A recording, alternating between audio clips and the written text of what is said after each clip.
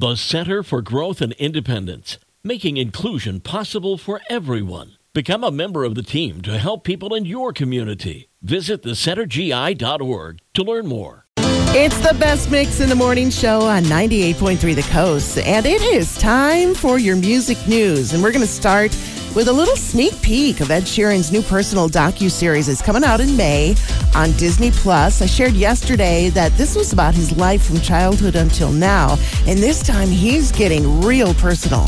So in an interview about this docuseries with Rolling Stone magazine, Ed revealed that he has an eating disorder because he's self-conscious anyway, and now that he's in a business where looks seem to matter, he's always comparing himself to others. So it is hard, and he knows he doesn't have a six-pack because he likes kebabs and beer, but he does prove that an eating disorder can happen to anyone, any gender, at any age.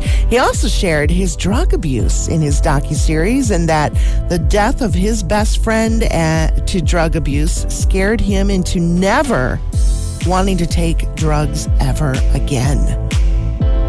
It's becoming a trend to either get married or engaged at concerts these days. Adele and Taylor Swift recently had couples get married at theirs, and Harry Styles just helped a couple get engaged at his concert in Singapore.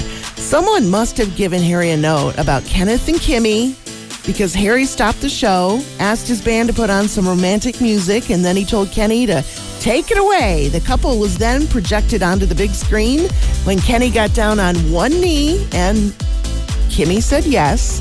Harry says that this actually is the third time a couple has gotten engaged at one of his shows.